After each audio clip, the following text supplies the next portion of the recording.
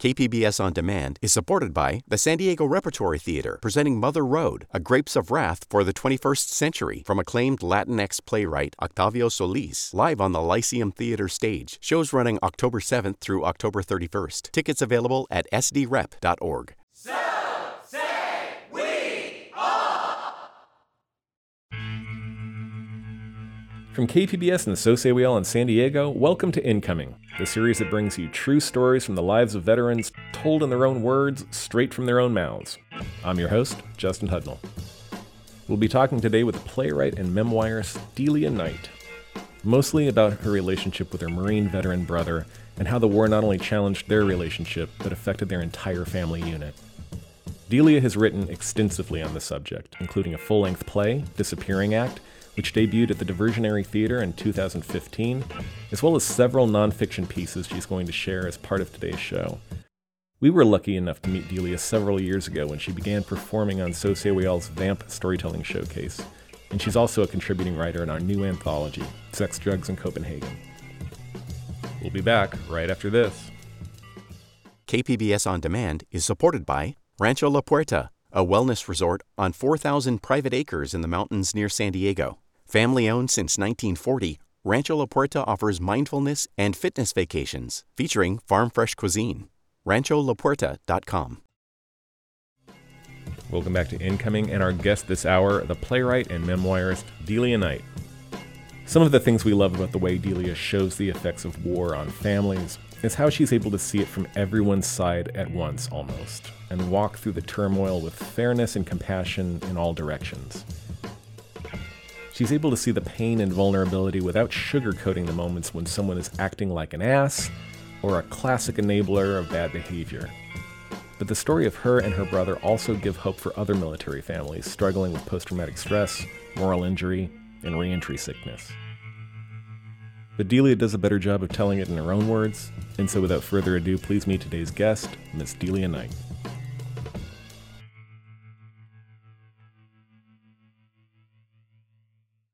Hi, I'm Delia Knight, and I'll be reading my story, New Traditions. The plane touches the tarmac, and I drum the back of my nails against the window as we come roaring to slowness. Please keep him safe. One finger for each of the 4 years of active duty. I turned quite superstitious after my brother's enlistment in fall of 2001. Superstition included convincing myself that taking the same way to work every day, sitting in the same row at church, and saying a prayer when I am stopped at a red light. I've turned certifiably nutso after his deployment in March.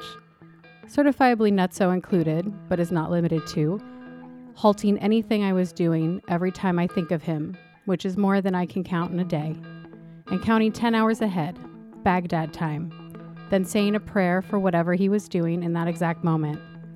Eating a meal, cleaning his weapon, going outside the wire. Convinced that if I just keep up with all these tiny rituals, it will all amount to his safe return. So far, it has worked.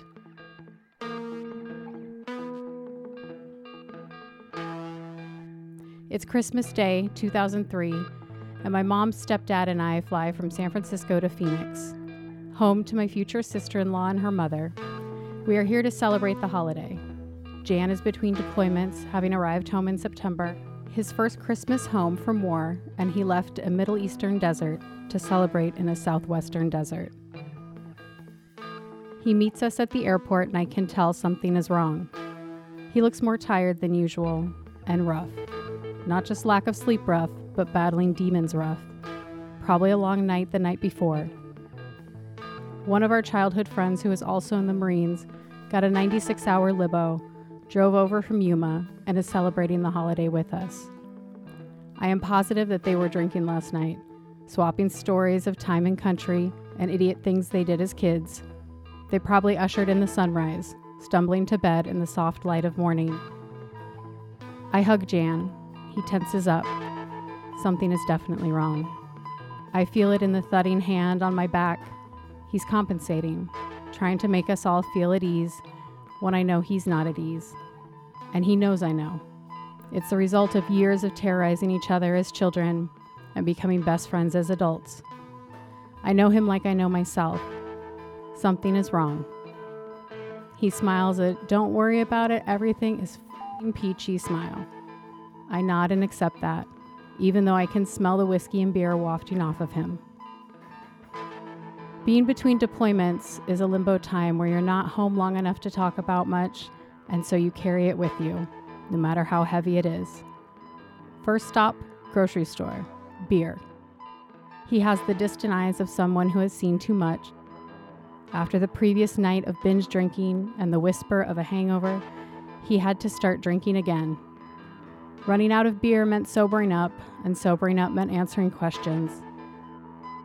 He needs to be well on the way to being drunk.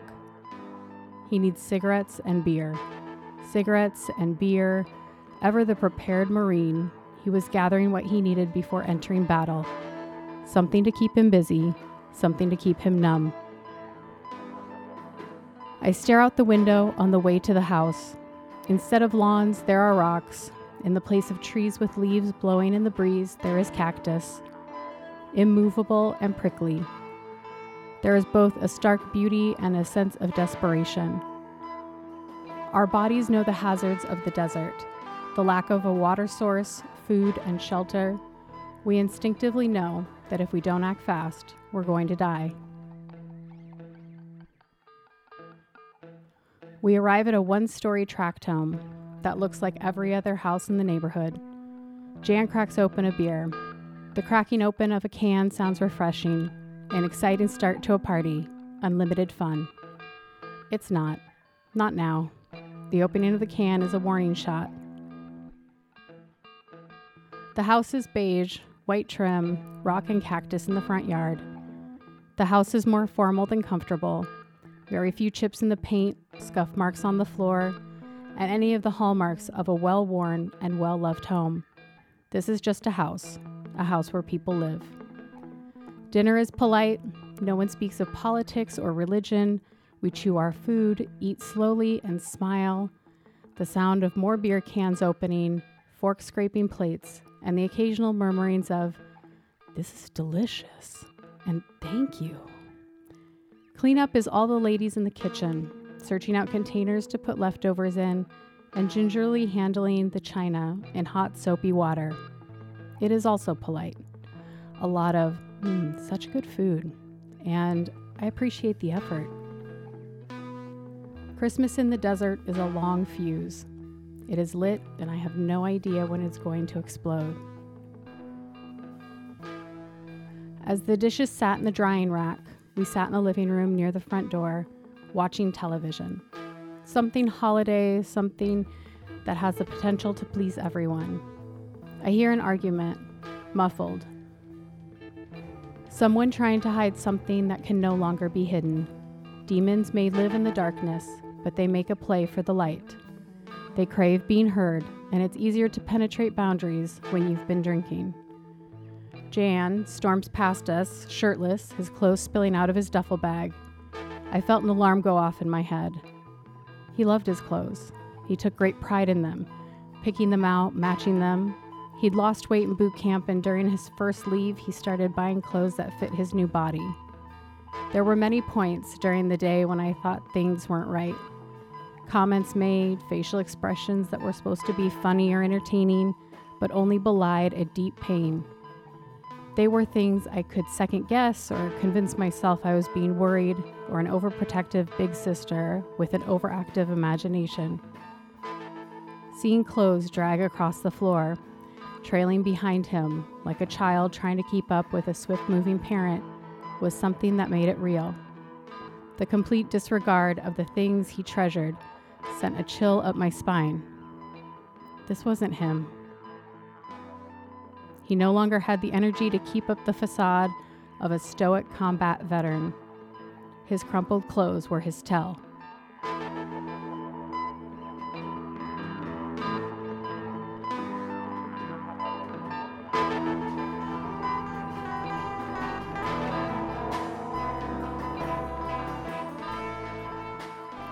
Recipe for disaster. 1 part politeness, 8 parts domestic beer, 3 parts whiskey, one part horrific events you have yet developed the language to tell. My mom and I look at each other and go chasing after him. It is still hot, and we see my brother fumbling to get into his car. "Where are you going?" my mom screams. "Leaving this house." He is trying to keep it together, a barely held together rage. "You can't drive, bud. You've been drinking," my mom says, approaching the driver's side of the car. With that, my brother hurls his keys down the street. He throws them with such a force that I'm convinced he doesn't want them to be found. Seconds later, keys hit the asphalt. The sound is empty. My mom turns toward the sound and runs towards it. My brother storms up to me in the driveway. He is screaming in my face. "I can't stay here," he spits out. Tears fill his eyes and he is clenching his teeth. I do the only thing I can think to do. I throw my arms around him and I put my ear to his chest, listening to his heart thump wildly like a caged animal trying to get free. He pushes against the top of my shoulder, screaming, "Let go of me, Del." My grip tightens. The harder he fights, the harder I hug, not saying anything. "F you, let me go, let me fucking go, I want you to leave, f you." I say nothing. I just hold on to him. I feel the anger and rage and guilt and shame pulsing through him. It's alive and separate from who he is. He brought it back from this deployment. I wait, hoping that I can outlast the episode. My mom comes running up the driveway and throws her arms around both of us. My brother no longer has any fight. He collapses into us sobbing. "I just want to die," he repeats over and over again, a mantra of release as my mom holds him like she's held both of us since birth, her hands running up and down his back. "It's okay, bud," her mantra in response.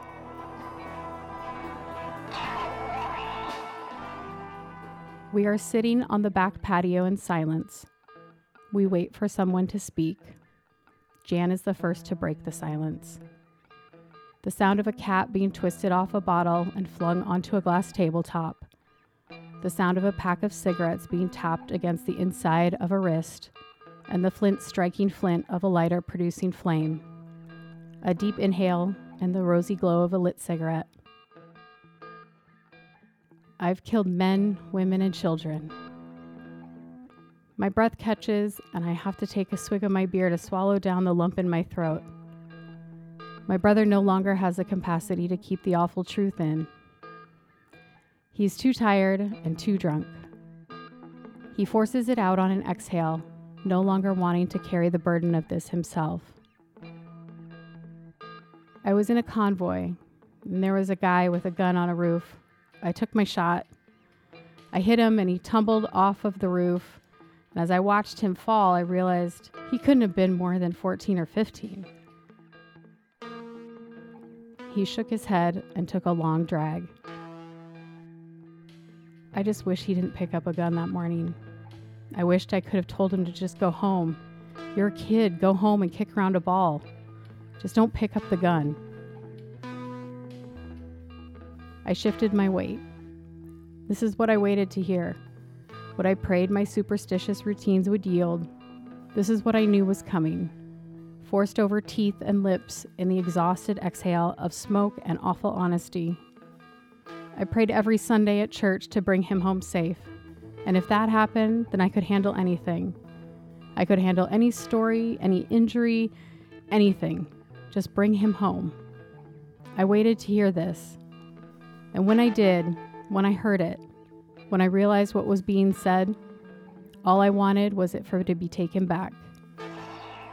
I've never been so grateful for darkness and drunkenness and easy hiding places. It was a cloak I could use to disguise my inability to handle everything I promised I was able to handle. I promised anything before I fully understood what anything was. People aren't on this planet anymore because of me. We all sat in silence. The air sucked out of the space. While some families might be singing Christmas carols, gathered around a fire and sipping hot cocoa, here we were, telling ghost stories around lit cigarettes with warm beer. It's what people do in the desert. They tell ghost stories. They tell how people survive and how others don't make it to see sunrise. Ghost stories highlight what we're afraid to become, what we know without saying, that if pushed, we will do anything to survive. That all the politeness will not put the genie back in the bottle. No amount of Christmas tradition and civility will erase what we all now know. People are no longer on this earth at the hands of.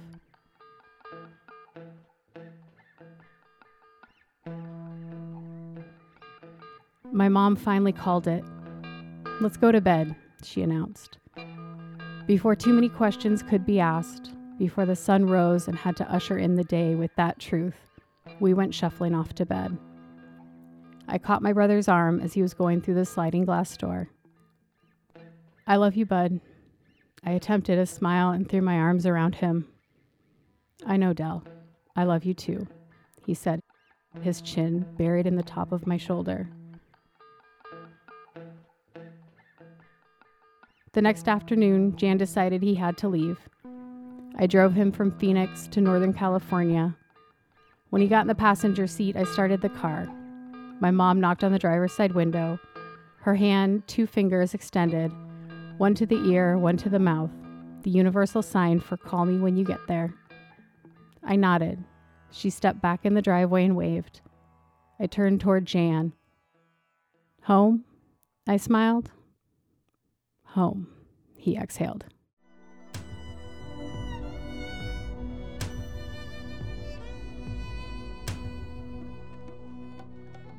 Delia Knight, thanks so much for joining us on Incoming in my living room when we get to catch you on the weekend. I appreciate it. Thank you for having me. I appreciate it. So why don't you start us off by telling us what it was like growing up with your brother? Well, we were mortal enemies until about, I would say I was 13, 14, and he's 3 years younger. So he went through a growth spurt probably, 11, 12. And he grew, 6 inches and gained about 50 pounds in 2 weeks. And we used to have these knockdown, drag out fights. He eventually was just able to pummel me. So at that point, I decided for self-preservation reasons, we should just become friends. And so our friendship started from there. And it really kind of blossomed when I was in college here in San Diego, and he was stationed at Pendleton for School of Infantry. And he'd come over on the weekends to visit me at college. And eventually he was stationed in 29 Palms and would come over on the weekends as well. So that's kind of the story. So we just got closer and closer. And what do you feel now were his motivations for joining the Marine Corps, as you understand them? As I understand them, we grew up in a very liberal household. However, we did have, my uncle was a Marine, both my grandfathers served. So there was definitely a family dynamic of service, but we weren't really kind of like oorah patriots. And at a certain point in high school, he was a big stoner, and we grew up in kind of a small town-ish. I think just in order to get out of that town, he decided kind of in 8th grade that he wanted to get out and that schooling wasn't going to be the way. So he brought up going into the Marine Corps pretty in high school. My mom was like, okay, just graduate. And he was supposed to go in, I think September 12th, 2001. So right after September 11th. And they delayed everything. And then I think he went in 2 weeks later to basic training. So yeah, it was kind of like a storm. But he wanted the whole summer to off, essentially. And how did your family react to his decision to enlist? He's always been kind of his own person when it comes to that. So there was a little bit of talk about we don't want you to kind of be in harm's way. I think most families, that's their initial thought. And he very much was like, I need this in order to mature. I need the discipline, essentially. So we were all kind of like, well, all right. And then we were kind of very nervous after that. But it was probably one of the best experiences of his life. Like even the 2 tours in Iraq and just the friends that he made, just like thinking of some of the stories that he told. And that was one of the surprising things, I guess, was it wasn't all this horrible, detrimental, like tragic experience. Like there was a lot of humor. Like he told a lot of funny stories about what happened and what transpired. We'll be right back after this. KPBS On Demand is supported by Pacific Arts Movement's 2021 San Diego Asian Film Festival, October 28th through November 6th, showcasing over 130 films and honoring Asian and Asian American filmmakers. For tickets and information, go to sdaff.org. Welcome back to Incoming, and our guest today, the writer Delia Knight, talking about the impact of war on the military family. What was communication like between the two of you during his deployment? A lot of letters. It was mostly letters from my end. And he would write stuff back saying that like he couldn't respond to like a lot of my questions. So I would just drone on about like everyday life. And he's like, yeah, keep that coming. And we sent a lot of care packages. We were in a church community at the time. And my mom would put out the call to all the church ladies. So we'd have like just boxes and boxes of stuff to send over. So my brother was kind of at one point running his own little PX and trading stuff. And it was between the deployments that like I wanted him to talk about things and he just couldn't do it. So I just waited. Like it's the most patience I think I've ever had for something to unfold. And I knew it would. Like I knew it was coming. I knew it was there, but he just, for self-preservation, couldn't talk about it in the in-between time. What do you attribute your ability to understand the need for silence on these subject matters from him? From him, I don't think he wanted to worry my mom and I, and we are we're definitely ladies who worry. He was very open eventually, but he said there's some things that only the guys I served with are gonna know. Like I can't say it. I can't repeat it over again. When he first came back, this level of wanting to keep us safe, to keep us buffered from those realities. It got to be very apparent after a while that he wasn't able to shoulder that himself. He started to become more open and more transparent. In the beginning, it kind of had to do with his level of drunkenness, what he was kind of spilling out, but... He was self-medicating. Yeah. Oh, yeah. We lived in San Francisco right after he was discharged. And I was actually just telling a friend that we used to, on the weekends, go on what we called adventure walks. And we walked the entire city for like 12 hours during those days. That's when this kind of, I think, combination of movement, and we were familiar with that city, kind of like opened the floodgates to be able to share things. Because I kind of likened it to like telling a story straight ahead. He wasn't having to like have this conversation with me. We were just alongside of each other. So it was almost like him talking to himself sometimes. So I think that kind of started the catharsis of, okay, I need to get help. Okay, there's stuff that I need to deal with that's not just going to go away. How do you go about taking care of somebody who's trying to take care of you by not letting you take care of them? It's an enigma wrapped in a... I think because we knew each other so well. Like, I think growing up with someone and being close, you have this separate language. And my brother and I certainly do, and we still do to this day. And and we just kind of are able to interlope on each other's thoughts almost. So to be able to help or assist, it's like I knew when to kind of come at him with everything I had and when to hold back and let him figure it out himself, and when to push it and say, look, you need to handle this. and when to say, all right, here's another beer. So it was kind of this balancing act and just waiting. And I think that's the thing that a lot of people don't understand, that it's an incredible amount of patience to just wait for a story, wait for somebody to tell you something and not demand it. Because it just made him, like whenever I did demand it, it just made him clam up all the more. It reminds me of something I heard Kurt Vonnegut's son actually say in an interview in relationship with his dad and his father's post-traumatic stress disorder, about how there's a time when a veteran really needs to talk, or any traumatized person really needs to talk, and there's a time when they really don't need to talk, and they're equally important and deserve the same respect. Do you find that to be the case? Absolutely, 100%.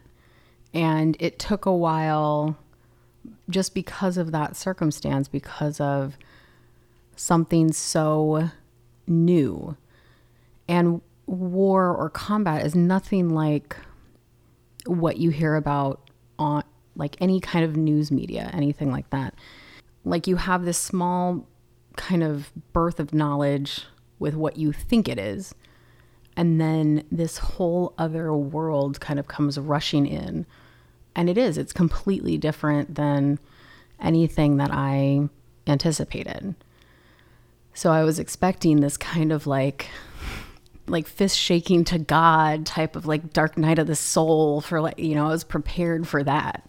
I wasn't prepared for, I really liked it, or this is a funny thing that happened, or like we blew up this porta potty, or like just these things that it's like, where else on earth are you going to have this experience? And I think part of it for him was not a guilt, but just this cognizance of no one's going to understand those parts. Like people are going to understand the bloodshed and buddies dying and that kind of stuff, and have this face that like that's one thing my brother just couldn't stand, was like the face that people would look at you with when it's like, oh, you're a veteran. And it's like this, oh. Concerned. Exactly. I'm really concerned. So I've heard some things about PTSD and and it's like, we all have. But yeah, I think it was an openness to just let him be exactly who he was at any point in time. And if that was a drunk for 2 weeks straight, great. If that was like work out like a maniac guy, awesome. It was okay exactly where he was. And that was something that my mom and I just kept reiterating over and over and over again, that wherever you are, it's okay. Just come at us from that place. So a lot of this process you're talking about happened between deployments. So walk us through the story of his homecoming. The first one or second one? Well, let's start with the first one and then go into the second one. The first one, I don't think a lot of people understood the difference. But my mom and I, since we were so close, got it. And it was it was his eyes. And there was something that wasn't right. People perceive like you should be so grateful to be here, and so like here's a cheeseburger, and here's let's go to a ball game, and like all of these things that you think that person wants. So in that first homecoming, there was a lot of drinking, a lot. And just kind of this, okay, so you're drinking a lot now. And he just came out and told us straight up, like, I can't talk to you about what happened because I know I have to go back. And he's like, I can't unpack all of this stuff and then go back and be in country another 7-8 months and survive. I can't do it. So we just kind of like let it alone. And it was the elephant in the room for those 7 months. And that saying goodbye that second time and knowing kind of what he was going into was awful. It was the worst, like the worst time at an airport I've ever had, just watching somebody like walk to the gate. And all of us were like, well, that's done. Like it was just such a It was bad. The second homecoming was a little bit different because he was able to breathe a little bit of a sigh of relief, but not too much, because he might have been up for a third deployment. Like, he didn't quite know how fast he'd be going back. But once it was clear that he was not going to go back, that was when he kind of breathed a little bit of sigh of relief and kind of started unpacking things, as it were. So the second tour as well, they were on the border of Iraq and Syria, and it was just a different type of deployment. And that's when he lost a lot of people. Sunni Triangle. Yeah. Yep. He felt there was more of a purpose the first go around with kind of the fall of Baghdad and bringing Saddam to justice. And then the second time they were just kind of trying to stop the opiate trade over the Syrian border. And he was like, we're just getting picked off one by one. And one of his really good friends was killed. That was when, in his eyes, I think that it was just lost. Like, it was just not worth all of this. What did Game Over look like witnessing him, his change? It just surprised us that when he went in. And when he came back from that, it was this hardness. Just this kindness was kind of gone. And there was a definite edge. And that edge was only exacerbated by liquor. You end up realizing quickly that there's nothing you can do. And that was probably one of the worst feelings. And there was a few other guys, like one of his friends was killed in action in Afghanistan. He took that so hard because, you know, he felt like his friend talked to him about being in the Marines. And so he felt partly responsible, like that this guy was over like third or fourth time. And I think that's like who he is. He feels this responsibility. I think he had one friend kind of later that committed suicide, but a lot of his friends have just struggled with how to deal with what they witnessed. The suicide or death, like, that's such kind of a finite thing. It's the ongoing care. It's the ongoing figuring out what to do next. PTSD just is a shapeshifter. So if it's not kind of attacking here, something else will pop up over here. So it's like a giant game of whack-a-mole. And fortunately, he's married to a wonderful woman who helps him handle that, because otherwise, I think a lot of people are just kind of at their wits' end with how to do anything. I think him having kids really changed the conversation for him, because he wasn't able to have the same kind of worldview. And he had 2 little girls, so I think that helps as well. That brought him outside of himself, but he's still dealing with how to move forward. That's still a conversation we're having 17 years later, 16 years later. Yeah. And it's going to be probably for life. My brother Jan has a scar above his left eye from where I almost poked his eye out playing Stick Wars. I notice it while we, my brother, my mom, and myself are standing in the Motel 6 parking lot in 29 Palms. It's January, it's early morning, it's hot. Jan is leaving for Iraq in a few weeks, and this is goodbye. More accurately, we exchange every euphemism for goodbye. See you soon, see you later, catch you later. Nothing as final as goodbye. We take goofy photos, we crack jokes, and then it is time. The last see you soon. I wave, get in Jan's car, and drive the 600 miles back to my parents' house crying. Waiting through deployment is ordinary and excruciating. It's the ring of a telephone that goes to voicemail, the sound of a doorbell that you're afraid to answer, the ambient noise of cable news talking about troop movements and repercussions of war. It's Sunday Mass. Every week, each hymn sung through a clenched throat, emotion that fills the muscles so you're barely able to breathe. Choking out his favorite hymn, the hymn, Dona Nobis Pacem, Latin for God give to us peace. I pretend I'm moved to tears by the sound of the church choir instead of being worried. This is a sign that something has happened. Something bad has happened. I bow my head to pray, hands clasped so tight my knuckles turn white, and the gentle prayer I was whispering has turned into something more urgent. The prayer that once sounded like a lullaby has turned desperate. It's turned into bargaining and then to begging, promising to do anything to have him come home before you have any idea what anything means. It's the nights I drink too much in order to quiet my mind. I stumble into bed, calculating what time it is in Baghdad by tapping my fingers against the pillow. It's the days when I know I'm singing this song solo because my friends don't understand this type of waiting. The dread, the frustration, the worry, the sadness, the counting down.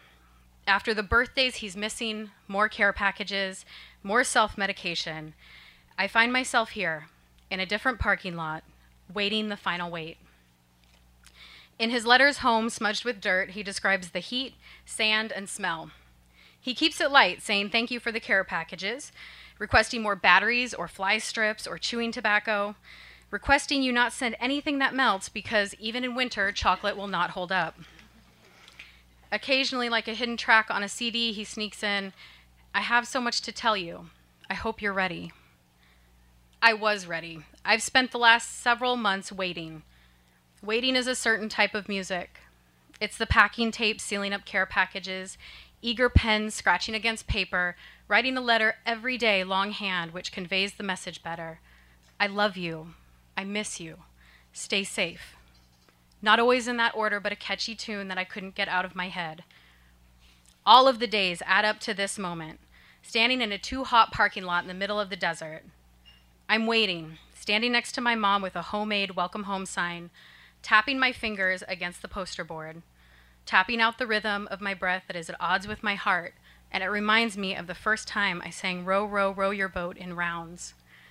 We've earned the right to stand in this parking lot, looking forward to the wait because this is the home stretch. This is when waiting finally feels easy.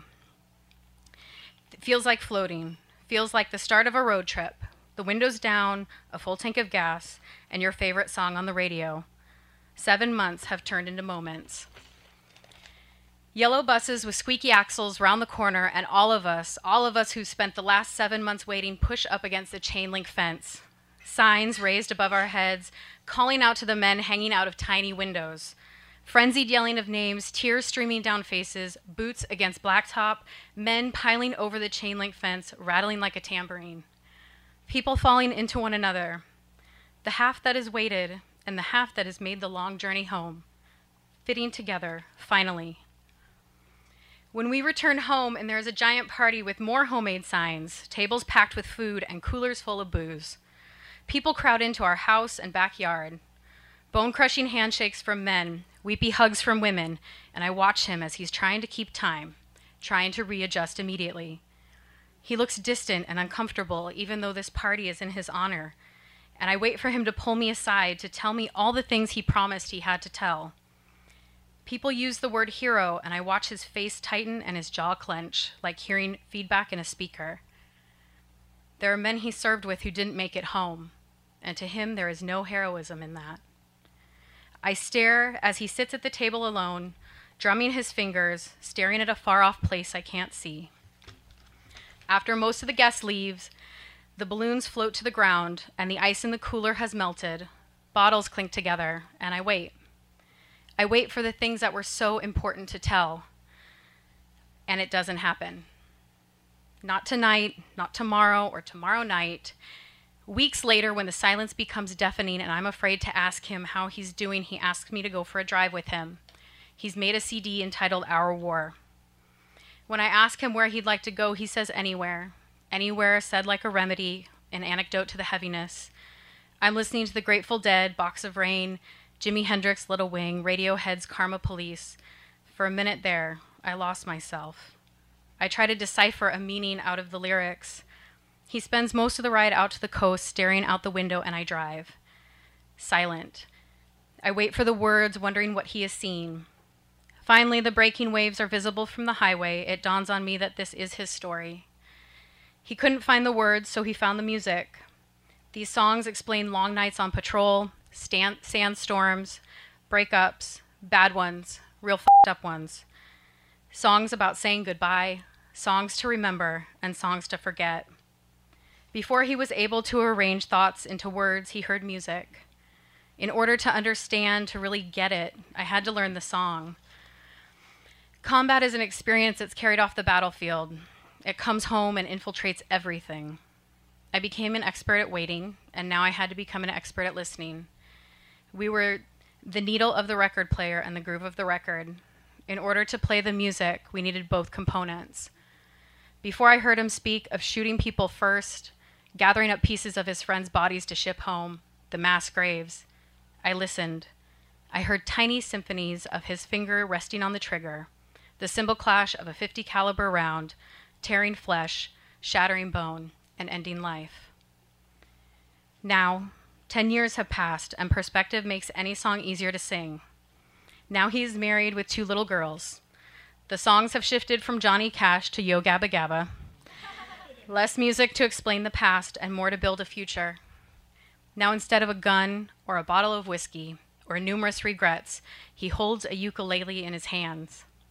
He invites me over one night to share a song he has just learned, Somewhere Over the Rainbow. He plays the instrument hard, and I wonder if it will put up with this beating. He sings at full voice, and when he sings, high above the chimney tops, that's where you'll find me. His voice cracks with emotion. I watch his scarred hands, scarred from the sizzling heat of bullet casings. I watch his fingers shake and fumble, knowing the journey. After everything, this is the song we were meant to sing. Ms. Delia Knight.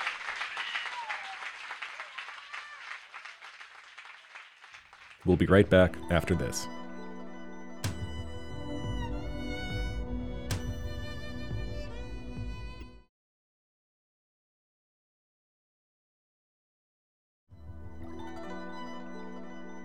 Welcome back to Incoming, where we're speaking with our guest, playwright Delia Knight.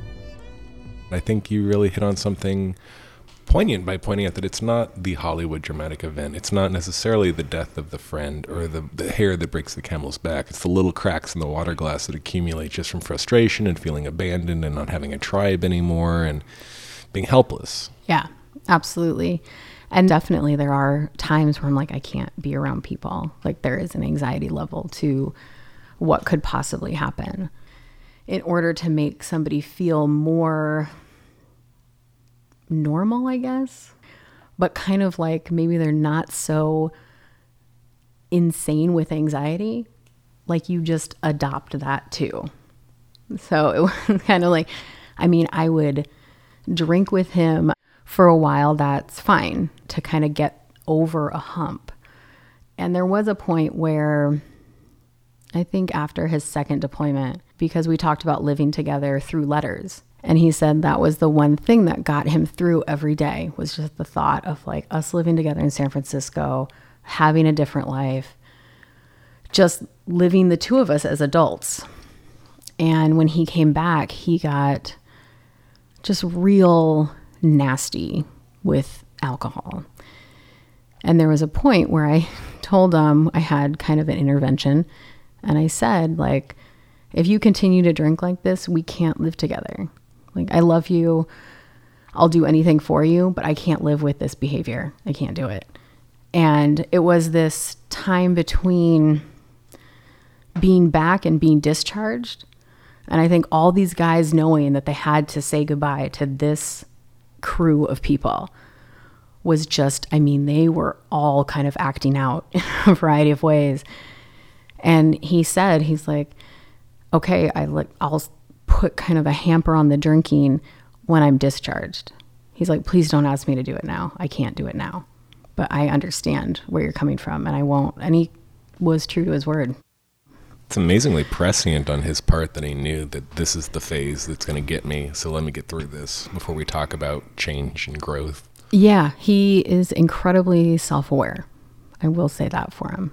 I mean, he was raised with all women, so rubs off. Yeah, exactly. He knew in that couple of months that he just couldn't bear being sober and like process through things. And I said, okay. So that's been the tenure of our friendship, is that kind of realization and somebody saying like, okay, I can meet you this part of the way. And then this is where it has to give, and there has to be some conciliatory type of deal. Tell us about how you came to decide to write about this and what motivated it. How did you approach the subject matter? How did you wrestle with the idea of telling someone else's story? It was partially your story, not entirely. Partially, yeah. There was no other story I could tell. I think with any type of experience like this, or any trauma that you go through, or any trauma that you witness somebody else going through, there's a level of almost learning a new language, learning how to talk about it, learning how to process through it. And this affected me so deeply, so profoundly, that it's like I knew that I had to just kind of pay homage to the new language that you learn. And it was an experience that I knew that my brother would never write about. For me, it was an outlet. I mean, perhaps for him, I was his sounding board, and for me, writing about it was my sounding board. Because there were so many things that he kind of grappled with, then that I grappled with, and there was no other way for me to grapple with them besides writing about it. Do you think it's a fair statement to say that your experiences with him, watching him change and watching him come back to himself, led to a degree of secondary trauma? A little bit, yeah. I think there's all of these layers that you kind of go through, and that it's this new kind of like, eventually the wound is going to scar, but you have to go through a lot of like iterations of, maybe you get stitches, and then maybe, that scab falls off, and there's another scab, and there's another one, and there's because you keep picking at it. That's the other thing. This will never go away. And I think letting him know that, and letting the other guys that he served with, and like some of the guys that I grew up with that went in, this is always going to be there in some form. It's not always going to be the same, but you're always going to have these stories or this pain, and it might change types of pain. It might not be a sharp stabbing pain, but it'll be a dull ache, like when a certain anniversary rolls around, or it's like getting used to, I don't know, a new chair, which sounds trivial now that I say it out loud, but you just kind of have to keep, like, when you move forward, know that you're not totally ever going to leave it behind. There's never a point where you're like, well, that was a great experience, and like kind of wrap it up and put it on a shelf. It's not summer camp. So and one of the other things, when he was discharged, I made sure to tell him two things. One, we can build up from here. Like, wherever here is, we can keep going up. I don't know where up is either, but as long as we're moving in a direction. And also, we're not trying to get back to an old person. I know that old Jan doesn't exist. That was a lot of pressure, I think, for him to try to live up to something that just wasn't there. And by saying, like, to kind of address the ghosts, to kind of say, like, okay, never mind. Since that's obliterated, we'll just be whoever we are right now. We were able to release, I think, a lot out of the expectation of what this is supposed to look like. So having been through all this, what do you think's missing from the civilian consciousness that would make it easier? I think what's missing is a transparency to conversation about what it takes, essentially. I think I was in a vast group of people that were wildly underprepared for what he would come back with. What, like, demons, what ghosts, what, like, just what he would need for support.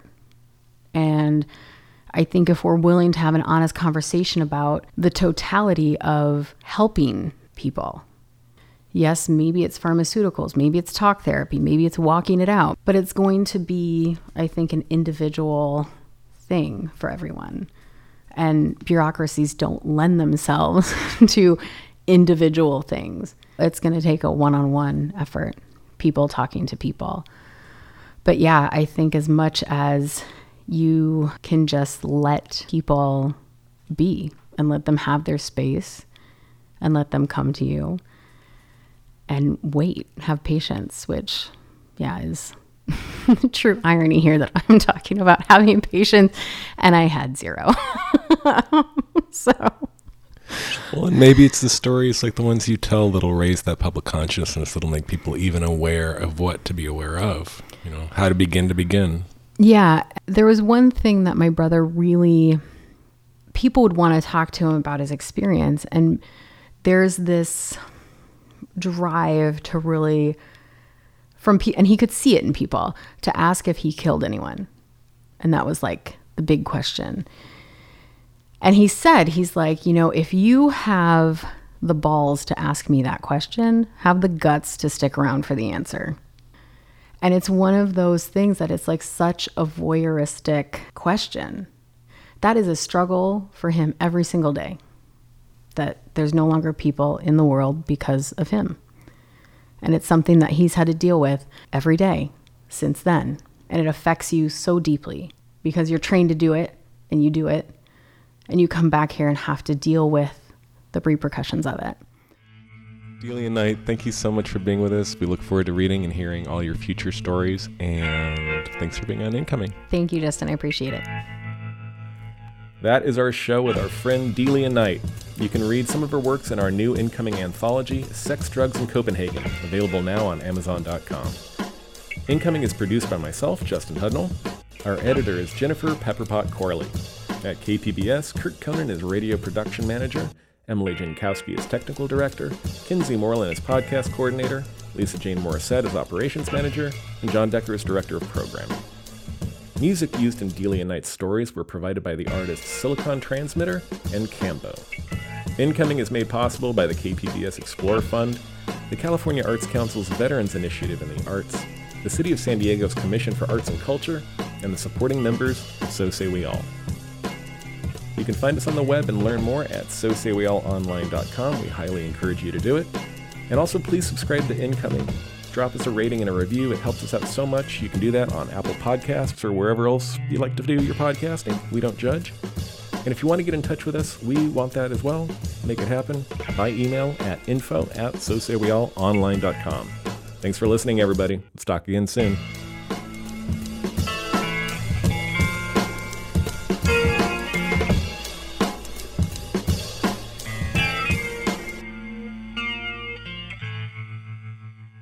KPBS On Demand is supported by the Institute of Contemporary Art San Diego with Gabriel Rico's Unity and Variety. Neon, taxidermy, and augmented reality sculptures from locally sourced objects transform the galleries. Open September 24th in Balboa Park, icasandiego.org.